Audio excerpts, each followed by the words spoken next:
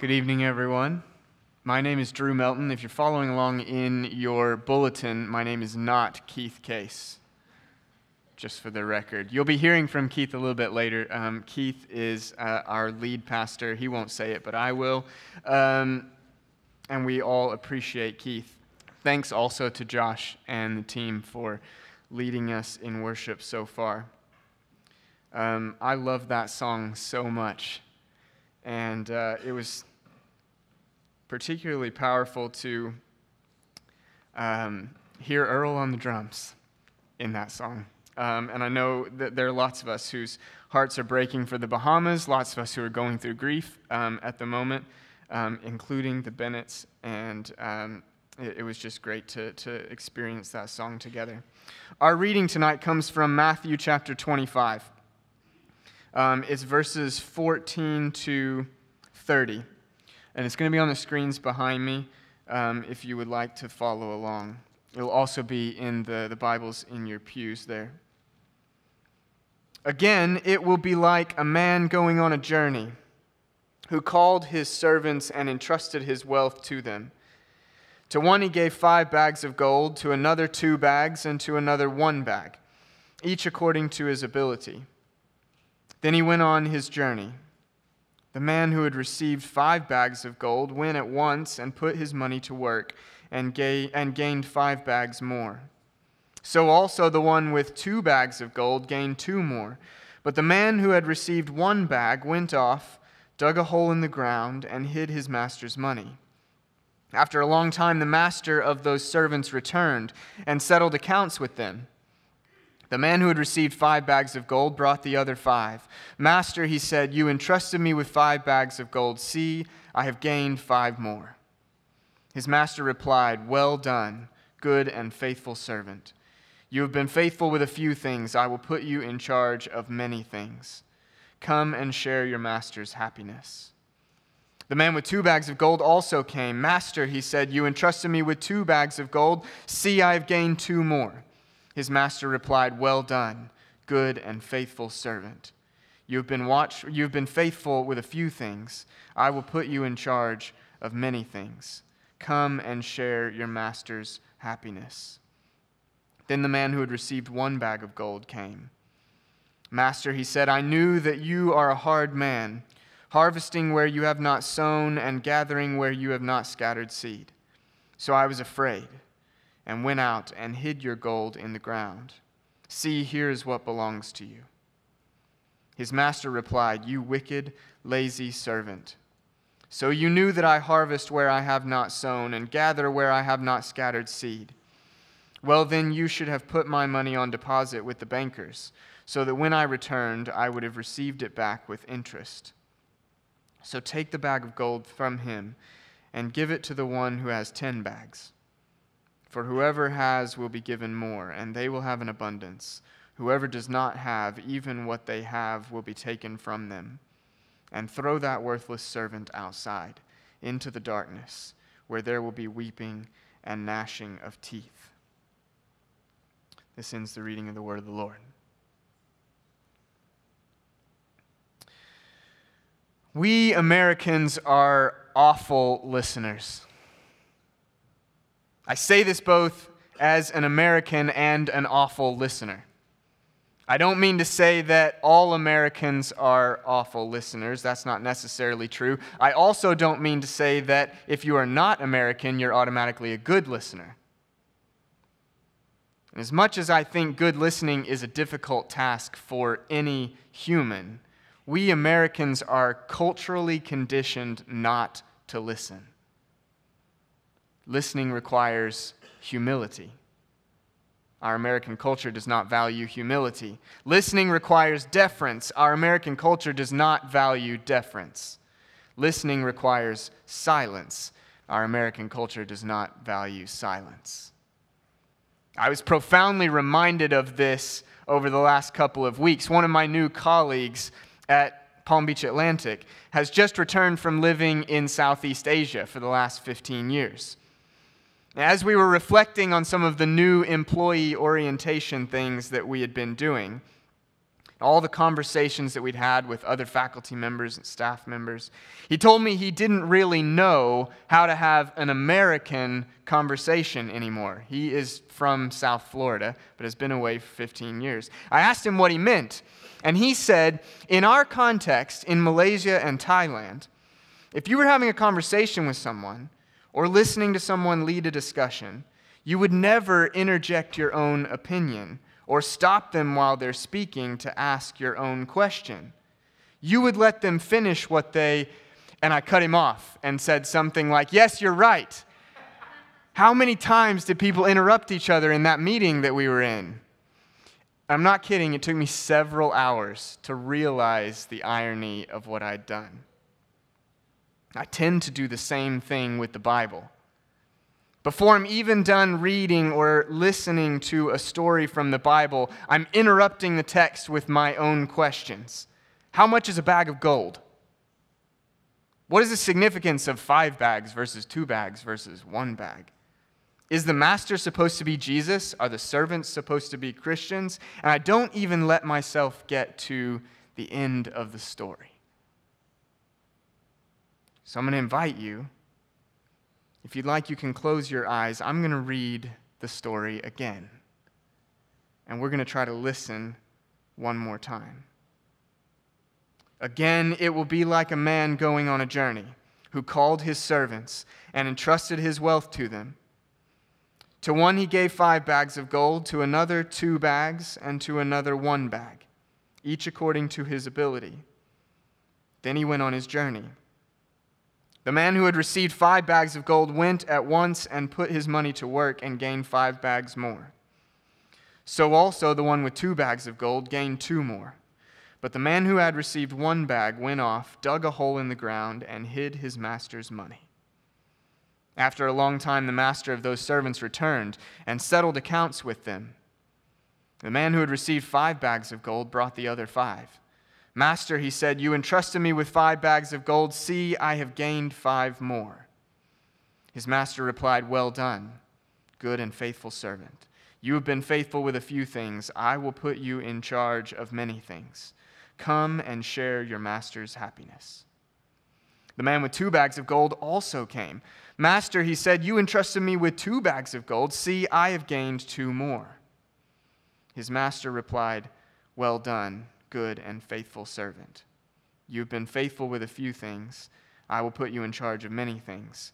Come and share your master's happiness.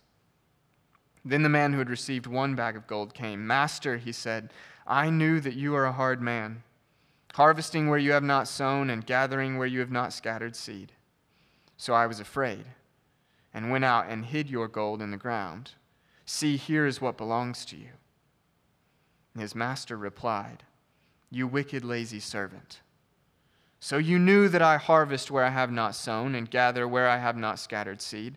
Well, then you should have put my money on deposit with the bankers, so that when I returned, I would have received it back with interest. So take the bag of gold from him and give it to the one who has 10 bags. For whoever has will be given more, and they will have an abundance. Whoever does not have, even what they have will be taken from them.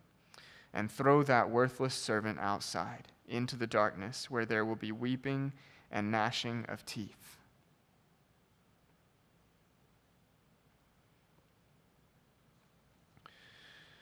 Now we've stepped back, taken a moment to listen, and I've allowed myself to get to the end of the story. But I quickly run into a second problem with this particular parable of Jesus. I don't like the ending. As a listener, I'm left with this image of judgment, this image of weeping and gnashing of teeth, whatever that means. An image of terror, really. And I'm left with the overwhelming sense that everything, life itself, depends on how I handle the burden of the kingdom of God. Handle it well, be a good steward, produce fruit, and you will receive the pat on the back. Well done, good and faithful servant. But handle it poorly, bury the gift, live a fruitless life, and you're fired, throw that wicked servant outside. First of all, this parable is not about who's in and who's out of the kingdom of God. None of the first century listeners of this parable would have been worried that somehow they were in or out. It wasn't a question they were asking. But secondly, this is a parable about judgment. It's a parable of challenge, as are every one of Jesus' parables. I've sometimes heard it said that Jesus' teachings are meant to afflict the comfortable and comfort the afflicted. One theologian says this about the parables, though. She says, "We do well to think of the parables of Jesus as doing the afflicting. Therefore, if we hear a parable and think, 'I really like that,' or worse, fail to take any challenge, we are not listening well enough." So I'm going to try to listen well to this parable. And if that means I am burdened or challenged or set free, I'm going to try to take all of that as gift, as grace, for listening to the word of the Lord. In fact, when it comes to these parables of Jesus, I think we are meant to learn from them. We are. But we could be less concerned about what they mean and perhaps allow them instead to do something to us, to transform us, to burden us, to challenge us, to set us free. These are the points for the sermon tonight. We're talking about being rooted in the kingdom. This is the final week of our series, year-long series of talking about being rooted. And we're talking tonight about being rooted in the kingdom, and particularly about how this parable illustrates Jesus' entrusting of the kingdom to us.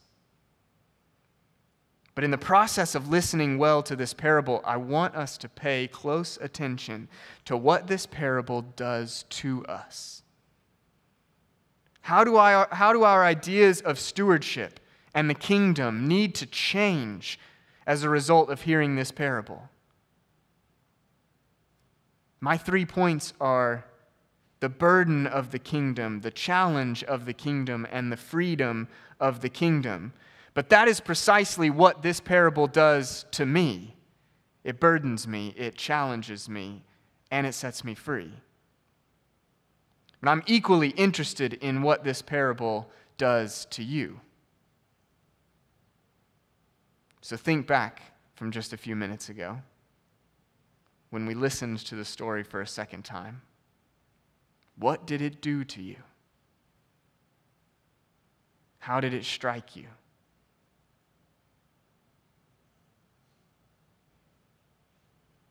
Again, it will be like a man going on a journey, who called his servants and entrusted his wealth to them. To one he gave 5 bags of gold, to another 2 bags, and to another 1 bag, each according to his ability. Then he went on his journey. The man who had received 5 bags of gold went at once and put his money to work and gained 5 bags more. So also the one with the 2 bags of gold gained 2 more. But the man who had received 1 bag went off, dug a hole in the ground, and hid his master's money. After a long time, the master of those servants returned and settled accounts with them. The man who had received 5 bags of gold brought the other 5. "Master," he said, "you entrusted me with 5 bags of gold. See, I have gained 5 more." His master replied, "Well done, good and faithful servant.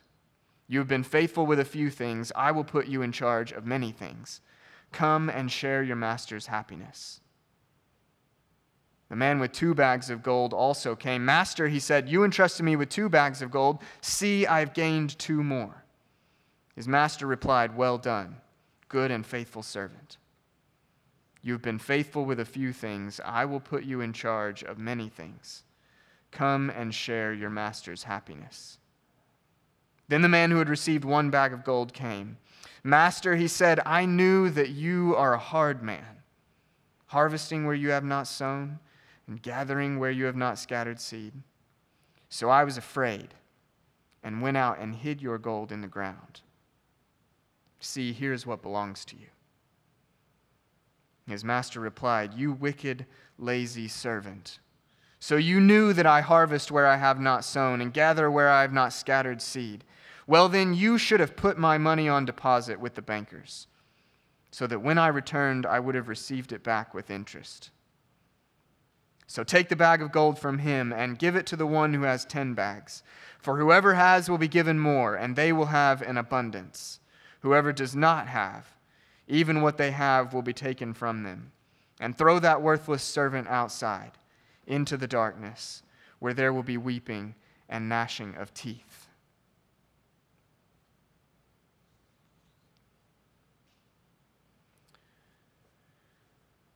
Hebrews chapter 4, verse 12 says the Word of God is living and active. One of the ways I think we must understand this is by admitting that the text of Scripture has the power to do something to us. And through the inspiration of God, we are acted upon by these words. So I ask again, when you hear this story, when you listen to this story, what does it do to you?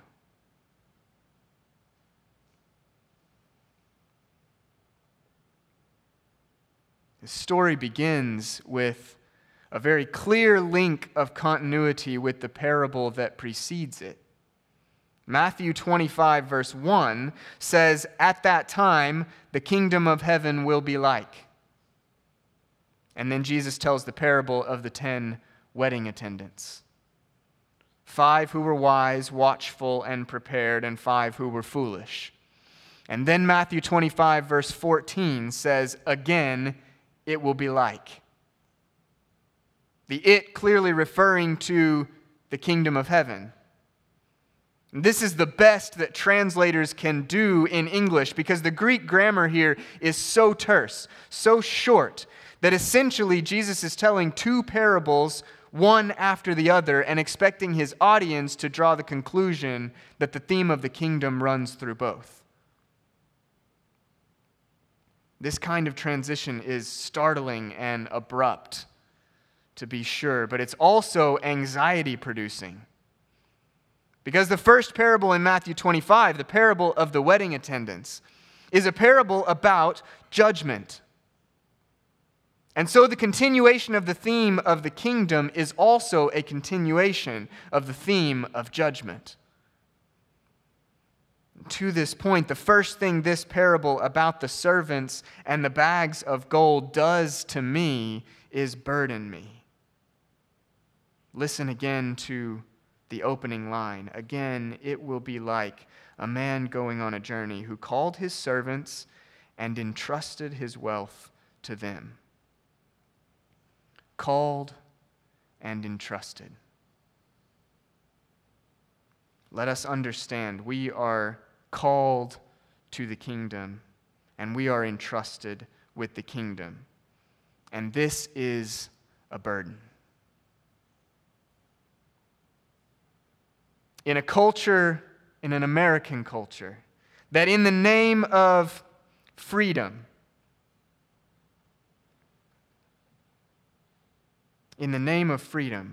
holds up individual personal autonomy as an idol, and berates and belittles and dismisses any ideology that runs contrary to "I do me, you do you." In this culture, there is no room for a positive theology of burden.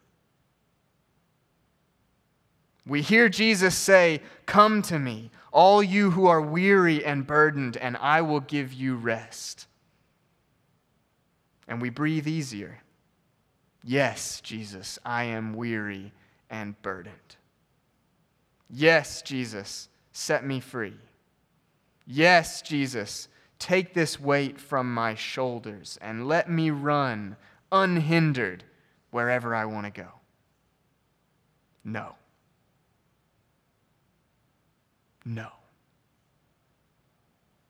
Yes, Jesus will set you free. Yes, he will take your burdens and he will give you rest. but keep reading Matthew chapter 11. He says, "Take my yoke upon you. For my yoke is easy and my burden is light." Jesus takes our burden of shame, our burden of addiction, our burden of hate, of lust, of pride, of greed, of jealousy, of trauma and pain, and he gives us another burden instead. The burden of his own kingdom, his own inheritance, his own hope and glory. This is not freedom for freedom's sake. This is freedom for heaven's sake. This is not a burdenless freedom. This freedom comes with the burden of the kingdom. This is not freedom to go in whatever direction we want to go. This is freedom guided by the yoke of Jesus.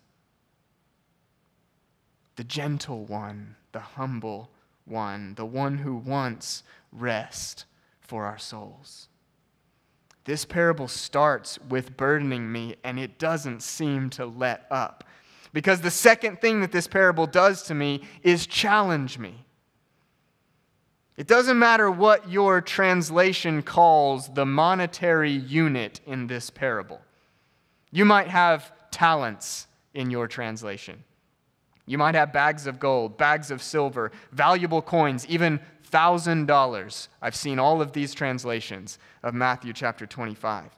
The operational word we need to hear here is wealth. The Greek unit used in this parable is something like 20 years' wages. 20 years' wages. And the first servant gets 5 of these. I'll pause for some of you to do the math because you just can't help it. But the important point, the challenge of this parable is not the amount of money that these servants were given, but that they needed to do something with what was entrusted to them. The challenge is not about how much money they were given, but that they needed to do something with what was entrusted to them. It doesn't ultimately matter how much the servants were given. It doesn't ultimately matter that they were each given a different amount. It doesn't ultimately matter that the first 2 servants exactly doubled what was given to them. What matters, it seems to me, is that those servants put the money to work, and therefore were given the distinction of faithful servant. The third servant goes and buries the money in the ground. Now, it may seem obvious to us in the 21st century that this was the unwise choice. But it certainly would not have been obvious to Jesus' audience. There's an ancient Jewish parable recorded around the time that Jesus would have spoken this parable to his audience. And in that ancient Jewish parable, a rabbi commends a man for burying his wealth, because that is the only sure and stable way to secure one's wealth. It's the old, don't trust the banks, put the cash under the mattress philosophy of economics. Jesus' audience would have expected that all 3 of these servants made wise decisions with their master's wealth. But Jesus upends this expectation.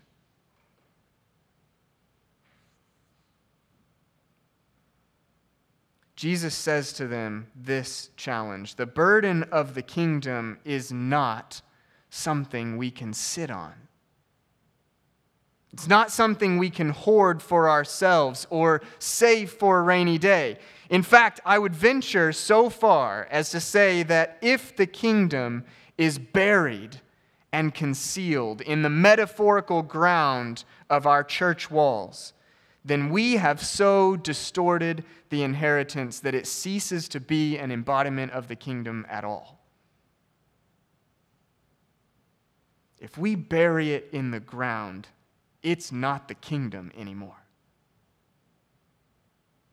This parable burdens me and challenges me. All at once, I recognize the glorious weight of the inheritance that has been entrusted to us. And I recognize that we are compelled to do something with that inheritance. Maybe you feel some of the same pressure even now. Maybe like me, like the young ruler who came to Jesus, you're now asking the question, what must I do to inherit the kingdom? And maybe you're fearful now, as the third servant seems to have been. Fearful that you'll mess it up, that whatever you do might diminish the inheritance rather than grow it. If this is you right now, please hear a word of encouragement. This parable burdens me and it challenges me, but finally and ultimately, this parable also sets me free. And here's how. The methods are not explicated in this parable. The parable does not mention how the faithful servants put the inheritance to work, just that they did put the inheritance to work. In fact, if we allow ourselves to enter the story from the perspective of the servants, they couldn't have known at the outset whether their methods would even produce positive results. They couldn't have known when they put the money to work that they would even bear fruit. It reminds me of a quote from Soren Kierkegaard, his book Fear and Trembling, where he says this: "If anyone on the verge of action should judge themselves according to the outcome, they would never begin. Even though the result may gladden the whole world, that cannot help the hero. For heroes know the result only when the whole thing is over. And that is not how they became heroes, but by virtue of the fact that they began." Heroes become heroes by virtue of the fact that they begin. That's the response I see from the two faithful servants in this parable. Entrusted with the burden of the kingdom and accepting the challenge of the kingdom, they took a step forward. That's all. They took a step of faith. And there is freedom in that step of faith. The story doesn't say that those faithful servants invested the inheritance in the church, or that they bought some well-placed property that increased in value, or that they started their own business. All of these things might be good, but the parable doesn't tell us those things, because the precise methods are not the point in this parable. The precise methods are not the point. The point is that the kingdom is not something that can be buried, but something that is alive, that grows, that works. And so we are left with a challenge and a burden to take a step of faith, but a step of faith that frees us. Let us pray.